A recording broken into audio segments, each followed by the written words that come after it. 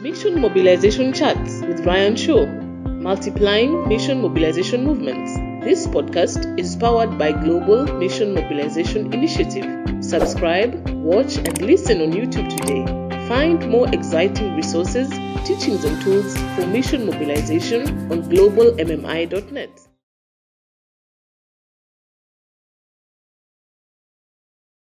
Welcome to episode number 22 of our Mission Mobilization Chats podcast.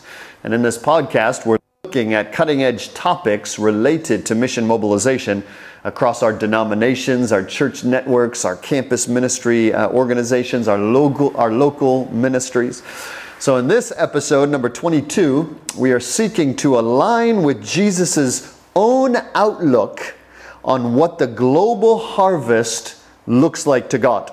So we want to allow the Holy Spirit in this episode to reveal to us from God's Word what His future purposes are and what the culmination even of human history, where history is moving towards, what does that look like from God's perspective? So a phrase that we use a lot in GMMI circles is the fulfillment of the Great Commission in this generation. The fulfillment of the Great Commission in this generation. This is a phrase that we teach a lot in our trainings. We talk a lot about this in different meetings. We pray a lot about it in our Global Harvest prayer room that we pray every day. We pray for this, the fulfillment of the Great Commission in this generation. There's even a big banner on the side of our prayer room that has this prayer, the fulfillment of the Great Commission in this generation. But what do we exactly mean by that phrase? When you hear this, when other people hear that phrase, we all think of something a little bit different. So what is it that we mean by this phrase, the fulfillment of the Great Commission in this generation? Well, a simplified explanation would be a belief that the redemptive purpose of God, which was initiated by God way back in the book of Genesis with Abraham, right? That this redemptive purpose of God would finally be realized. It has an end. There will come a time when it is completed.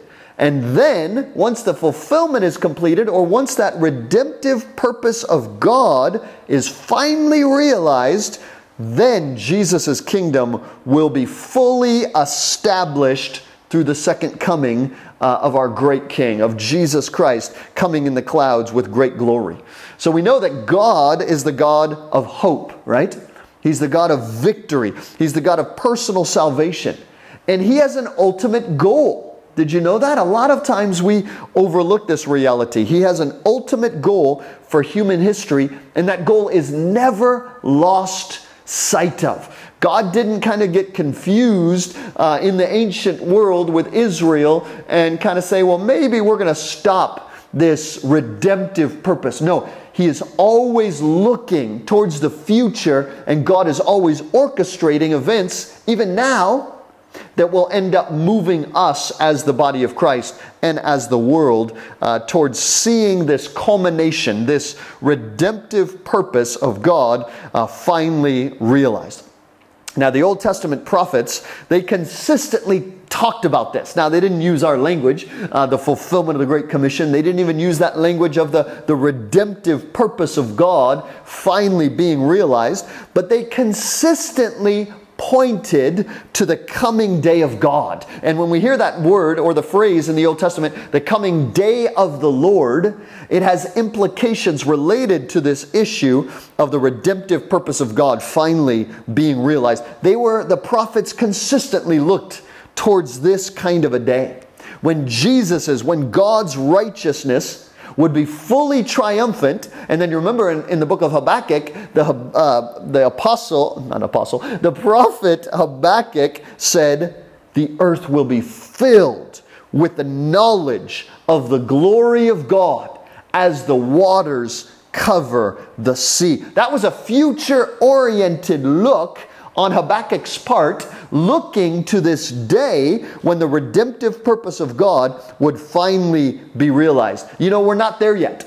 Sometimes I hear that verse used to talk about where we're at today. It's not. It's a future-oriented promise, prophetic promise. We've not seen this yet. We've not seen the earth being filled with the knowledge of the glory of the Lord as the waters cover the sea. That's a future prophetic promise related to how God sees the fulfillment of the Great Commission, or how God sees the coming global harvest. So our eyes are meant, though we're not there yet, Habakkuk and the Old Testament prophets, and all through the Bible, our eyes are meant to be lifted and meant to be always, ever looking towards that day, the day of the Lord, as the Old Testament prophets called it, or the day when the redemptive purposes of God will finally be realized among all the people groups. That's what we're working towards. That's what we're looking towards. And everything that we do in terms of the work of the global body of Christ is meant to be hastening the coming of that day in all that we do as the global church. All of our ministry emphasis should be looking with God towards this ultimate day of seeing the redemptive purpose of God finally realized. You know, sometimes I think that we in the global body of Christ might be a little bit guilty of something. That in our unsanctified imaginations, we sometimes are guilty of envisioning something very different about the great harvest from every people group, about this fulfillment of the Great Commission, about this realization of the redemptive purpose of God. We imagine something in our minds that is actually very, very different than what God has in mind, and what the Word of God actually tells us. The Bible actually gives us not just glimpses, but entire prophecies and pictures and illustrations of what this day is going to look like. And when I say day, I'm not speaking of one day. I'm speaking of a transition from this generation of the age that we live in to the coming age of the glory of God being realized, all these things. The Bible actually reveals something very clear, and we're going to get into that in a moment.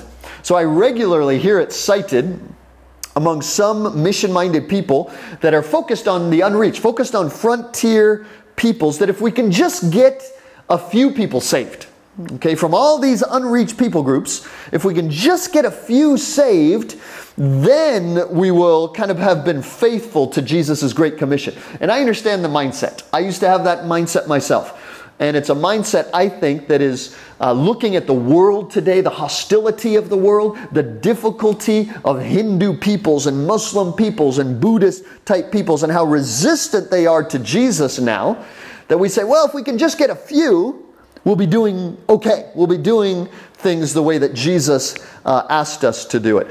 But I've come to see that Jesus' plan is very, very different from this. He has a big picture plan and will and purpose that looks very different than just a few people being saved from each ethnic people group. So we're going to get into that a little bit as we look at some scripture. So the first verse we want to look at, the first passage about this subject, is Revelation chapter 7, verse 9. And this is the Apostle John having God reveal a vision to him of what the throne of God is going to be like. All right, so this is Revelation chapter 7, verse 9. So we know the book of Revelation is the book of the end times, the book of the final things, right? That unveils to us what that period is going to kind of look like. All right, so this is what Revelation chapter 7, verse 9 says. He says, after these things I looked. So this is John talking. So John looked and he saw a vision. It says, and behold, a great multitude which no one could number, of all nations, of all tribes, of all peoples, and all tongues, standing before the throne and before the Lamb. So this is a powerful Bible verse that actually reveals much that ought to boost our faith. It should give us confidence to see with the Holy Spirit's eyes concerning the global harvest and the extent of that global harvest that God intends to bring forth at the end of the age. All right? So this vision in Revelation chapter 7, verse 9 that John sees is a great multitude around the throne. And so that is actually the result of all of the deliberate cross-cultural emphasis that the global church has done among all the ethnic people groups of the world before Jesus returns, what John is seeing is a picture of the end result. It's the result of all the incredible work where the body of Christ has been mobilized, where the body of Christ has been activated into cross-cultural mission. Not just a few missionaries, but the whole church together, the global church together, recognizing the importance of this and moving forward to actually see it accomplished. This is what John is seeing. It's the result of the mission movement, we can say. So this picture or this vision then that John sees, it's actually the culmination of the global church that is now aligned with Jesus' heartbeat for mobilization. These mission mobilization chats, we're talking a lot about the inner workings of mobilization across denominations and across local ministries and across our organizations. Well, that is not yet an emphasis. Mobilization is not yet. That's where we believe God is leading, and this verse, I think, gives evidence of that. Because again, it's the outworking. It's the final result. It's the final product. Well, how did they get there? How did we get to John or Revelation chapter 7, verse 9? Well, it was through the church being mobilized. And then out of that mobilization, scattering forth literally millions, I believe, of message bearer teams that are going to the frontier ethnic peoples that are near to them as well as distant to them. That's the picture that we see in Revelation chapter 7, 9. So it's also a picture of how God views this fulfillment of the Great Commission that we've been talking about, or this redemptive purpose of God finally being realized. The picture of Revelation chapter 7 verse 9 gives the illustration of how God sees the redemptive, His own redemptive purpose finally being realized. So what's happening here in this vision in Revelation 7, 9 is John is seeing into the future, right? That's very clear. God is pulling back the veil so that John can actually see beyond the end of this age, and he's seeing beyond the second coming of Christ. And he's seeing into the days of Jesus' millennial kingdom reign. He's seeing the first images of what that reign, that millennial kingdom, when Jesus is crowned the glorious king of all the earth. Okay, and we don't go away to heaven for that. He actually comes to the earth for that. And he's reigning here on the earth. Well, this vision around the throne in Revelation chapter 7, verse 9, it's actually giving us a privilege of seeing into, beyond the veil, of what that looks like after the fulfillment of the Great Commission and after the second coming of Jesus Christ. So what we want to ask, though, about this picture is, what is it that John is actually seeing? What are the symbols? What are the illustrations? What are the pictures that he's seeing? Well, he's seeing a throne room, right? And he's seeing Jesus pictured as a lamb that was slain, who was on the throne. All right? And around the throne, there are multitudes of people from literally every tribe, right? Every tongue, every single ethnic people group around the whole planet. Missiologists and missions statisticians and scholars, they tell us there's about 6,000 unreached people groups that are still remaining outside of a relevant hearing of the gospel. But there are 16,000, depending on how you count them. Different people count them a little differently, etc. Maybe about 16,000 total ethnic people groups, not just unreached, but total ethnic people. That means around this throne, we're going to have at least 16,000 people groups represented. Okay, and that's what John is seeing. But then there's a key word in Revelation chapter 7 verse 9 that I think is the key to interpreting this passage according to the heartbeat of God, and allowing it to build faith and confidence in our hearts for what is coming, for what God has in His heart related to the great harvest. Okay, and it's these words. He says, I saw, he says, a great multitude which nobody could number. A great multitude which no one could number. So those words tell us something very, very significant. Okay, so what he's saying is, we're not just talking about a few from all these 16,000 ethnic people groups who are going to be saved.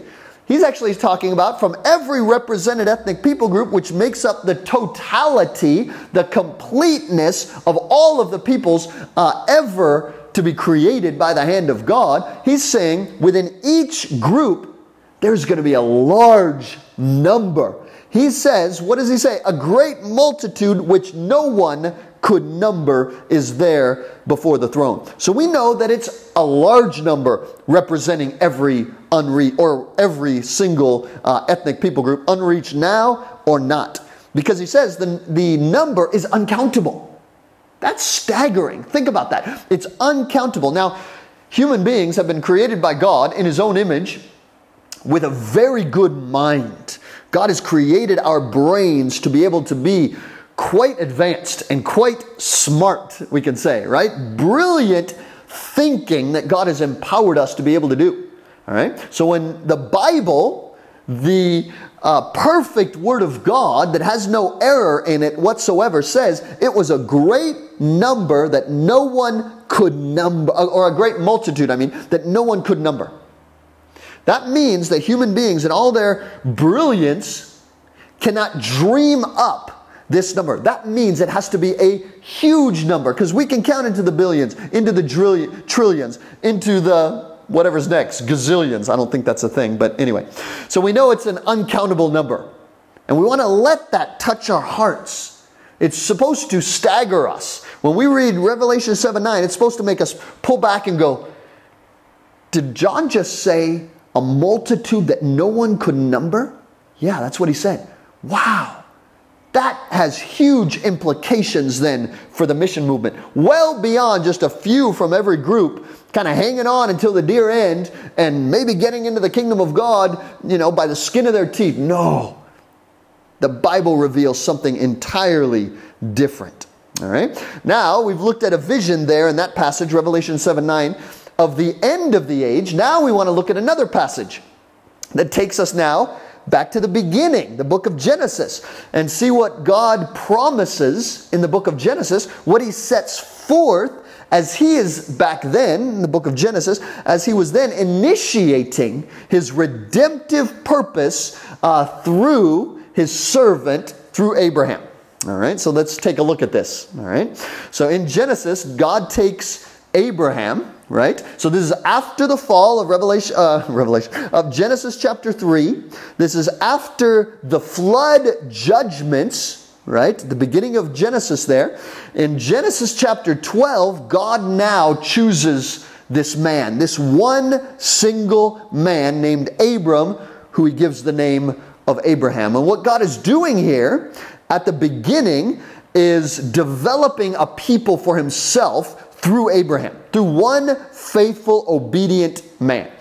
God is initiating His redemptive purpose that's going to last through all human history, all the way up to the second coming of Christ, so that we can say this fulfillment of the Great Commission, we can say this redemptive purpose of God has now been finally realized. It's finally finished. Well, that's what He started through Abraham way back in Genesis chapter 12. All right. So then He gives Abraham some staggering covenants. And that's what we want to look at. The word covenant just means promises, right? And He repeats them over and over so that Abraham gets it. And so that we as the people of God reading now the study of, or studying the Bible and the Word of God and the promises of God in 2022, we can say now with confidence, because He repeated them, God is not going to let these promises fail. These promises will continue to come about. And so it's as if God is saying in the Genesis account through Abraham, guys, I want you to be aware, this is where I'm taking human history. Now, in the future, after Abraham, there's going to be a lot of challenges. There's going to be a lot of pitfalls. There's going to be all kinds of disruptions to my redemptive purpose for all the ages and for all the nations. There's going to be setbacks. There's going to be disappointments. But in the midst of all this, I am moving in a direction, and I'm continuing to move forward in that direction despite world wars, despite famines, despite plagues, despite my church even being disobedient at some times, despite Israel failing in their calling to be a light to all the world. Okay, despite all of that, God is saying in the book of Genesis, through these promises, I have a redemptive plan. And my redemptive plan is much greater than you guys have really realized. You've thought just a few from every people group. I have a mind-blowing plan that I'm going to reveal to you and reveal to the nations. So come back and study this in the book of Genesis. All right. So what happens there in the book of Genesis? What is it that he reveals to Abraham about the end? So he's beginning with Abraham, but he's giving a picture of what it's going to look like at the end. Wow. Okay, and then we just saw Revelation chapter 7 verse 9, another picture or an illustration related to that end. So what does God reveal to Abraham? Well, in Genesis chapter 13 verse 16, following, you'll remember, where Abraham did something very generous to Lot. And he said, Lot, I'm giving you the opportunity to choose whatever land you want to dwell in. Abraham should have been the one to choose that, but he didn't. He was a humble, generous, kind man. He said, Lot, my nephew, you go ahead and choose it. So after that, God then confirms to Abraham for the very, very first time, Genesis chapter 13, verse 16, he confirms the extent of the number that Abraham's descendants will be. So that's a future-oriented, looking to the end of the redemptive purpose being realized. We're not there yet. We're still working towards that end. But he tells Abraham, I'm going to show you how many people are going to be there at the end. All right, let's look at what it says. Genesis chapter 13, verse 16. It says, I'm going to make your descendants, this is a promise to Abraham, I'm going to make your descendants as the dust of the earth, as the dust of the whole earth. Think about dust for a moment. Dust is made up of very, very tiny particles. And every one of those particles comes together to make kind of a mound of dust, right? Well, what that means is the number of particles on the whole earth, it says. There is so much dust around the entire planet. Our minds can't even imagine it. Just like the Revelation chapter 7, verse 9, a multitude that no one could number. Well, we're pretty smart, God. And God says, no. You have no idea what you're talking about, little guys. Yes, you're smart, and I've given you that ability, but we're talking about numbers that you cannot even imagine being part of the fulfillment of the Great Commission.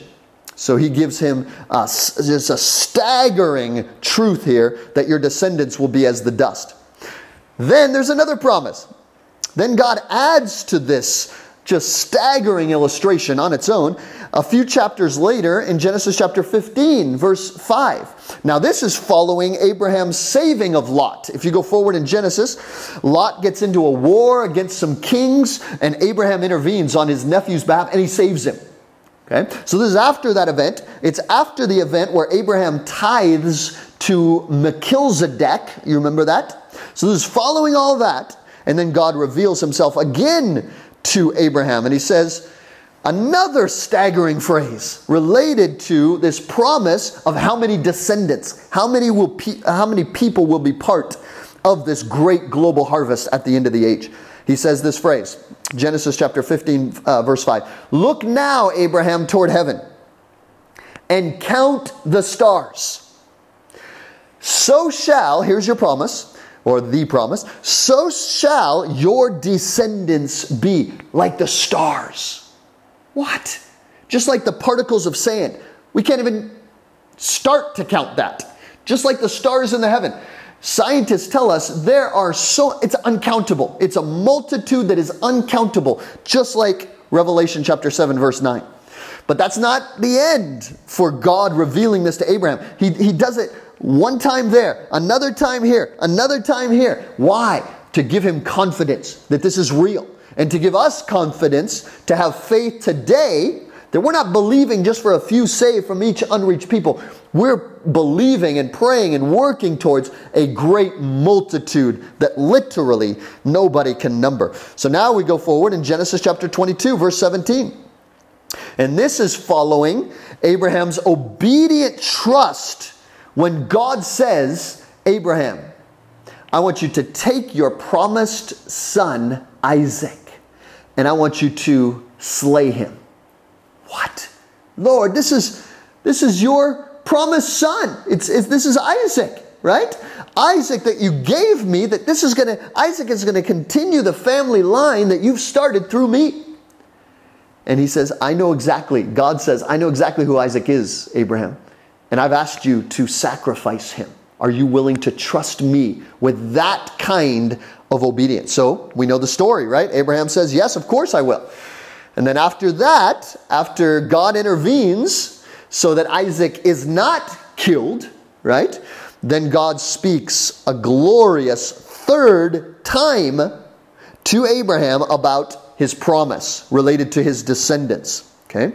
And what does he say this time? He says, Genesis 22 verse 17, I will multiply your descendants, Abraham, as the stars of the heaven, and then as the sand which is on the seashore. So he confirms the same thing. He's already talked about sand. He's already talked about stars. Now he puts them together into a third promise and says, I'm going to multiply your people so that they are beyond anything that is remotely possible to be imagined. So we see in these three that God equates the people of God that are coming into the kingdom of God from all the tribes, all the peoples. We already saw that in Revelation chapter 7-9. So they make up the totality, the completeness of all the ethnic peoples on the planet, and they're represented. Now, it's just not a few that are represented in Revelation 7-9. It's an uncountable number, like the sand, like the stars, like dust. This is what God equates the people, the great harvest, to be like. And these illustrations, they're on purpose. These aren't just God kind of going, what should I use to symbolize the large number? They are very much on purpose so that we can imagine from the very beginning the redemptive purpose of God being accomplished throughout all history, and then at the end, uncountable numbers that are around the throne. So we see from these passages God's big plan, right? That His kingdom is meant to have many more involved in it and brought into it than most of us have ever imagined and most of us have even assumed. So I've been hearing a lot these days, and I totally agree with this. The idea from many scholars, leaders in the body of Christ, talking about a 1 billion soul harvest. 1 billion souls coming into the kingdom of God from all the unreached peoples around the world. I fully agree with this possibility. I believe this is absolutely what the Bible is revealing to us from Genesis to Revelation, but also specifically through these passages that we've just looked at. This is what God is saying in this prophecy. The Genesis covenants to God, it's a prophecy to us. It's God saying, you can count on this happening. It's going to happen. My people at the end of the age will be uncountable, like the sand, like the stars, like the dust. Now we have to ask a theological question to really interpret this correctly, and then we'll finish this episode with this. We want to ask, who are these innumerable descendants of Abraham? Okay, this is an important theological question, because what comes to mind for a lot of people is that Abraham's descendants are only referring to Israel after the flesh. So that means ethnic Jews. Okay? So we have to ask the question, is that limited, or is God limiting these promises that He's given only to ethnic Jews? We have to come to the conclusion, because we have the New Testament and we see the whole picture together, Old Testament and New Testament. The New Testament actually illustrates or confirms or helps us interpret correctly the Old Testament. So who are these descendants? We have to say no, they are not only ethnic Jews. Instead, they represent all those throughout history who have been grafted into the vine of Israel. It's still the vine of Israel, but now all the Gentiles have been opened up and welcomed and invited to be grafted in to the vine of Israel through faith in the redeeming blood of Jesus Christ, the Lamb of God. Now, they don't come in, even Jews don't come into the kingdom without believing in Jesus. Sometimes there's a wrong understanding. Well, if they just have faith, in the Old Covenant, Old Testament God, that's okay. No, they need to believe in Jesus with the same faith that Abraham had back in his day. So it's referring, when we talk about this innumerable number of descendants that God promised to Abraham, at the end of the age, we know it's all of those from every tribe, tongue, language. And we know that because of what Revelation 7:9, what we just read. It was from every different group, not just the ethnic Jews. So the picture that God has given us in Revelation 7:9 and then in these accounts that we've just looked at in the book of Genesis at the very beginning, they give us an uncountable number of descendants across every ethnic grouping that is believing in Jesus with the same measure of faith that Abraham had. And all of us together now are grafted into a global family through the work of Jesus Christ, through his death and resurrection. So it's referring to all of these. It's not just ethnic Jews. We need to get that clear. All right. So when God gives Abraham these history-spanning, mind-blowing prophecies and covenants, he's saying, and guess what, Abraham? Yes, it's going to be Jews, but then through the Jews and through my people, through Jesus inaugurating the kingdom of God, and then the coming of the Holy Spirit, so that all peoples now, it's a universal gospel meant to go all across the earth to bring in the great harvest and into the kingdom all those who believe in Jesus with the same faith that Abraham had. So in closing, I just want to challenge us. We need to sometimes throw off some of our small-minded ideas related to this redemptive purpose of God being realized and how many people that's going to actually include. And this gives me great faith.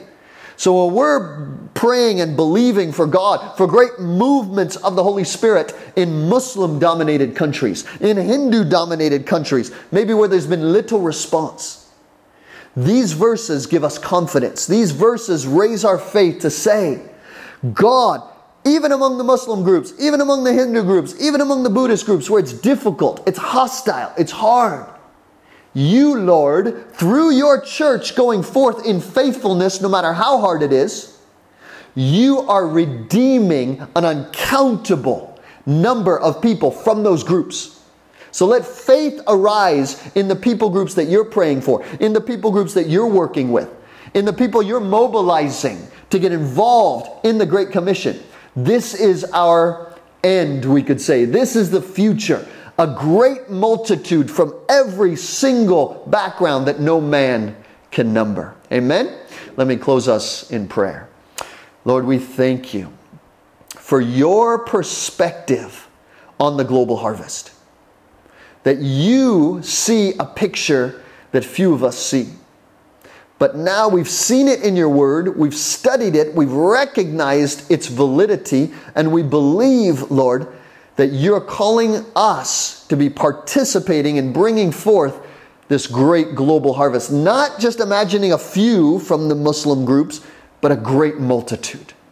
Lord, we believe that this is possible because you've promised it. You've prophesied it. You've given it as an unbreakable covenant. This will happen. And so, Lord, we go forth with faith.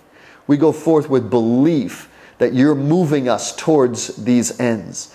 Help us, Holy Spirit, deepen our vision.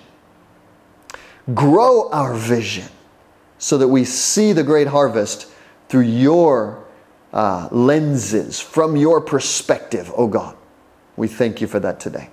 In Jesus' name we pray. Amen and amen. The Lord bless you today. To listen to more Mission Mobilization chats, subscribe on YouTube or go to globalmmi.net.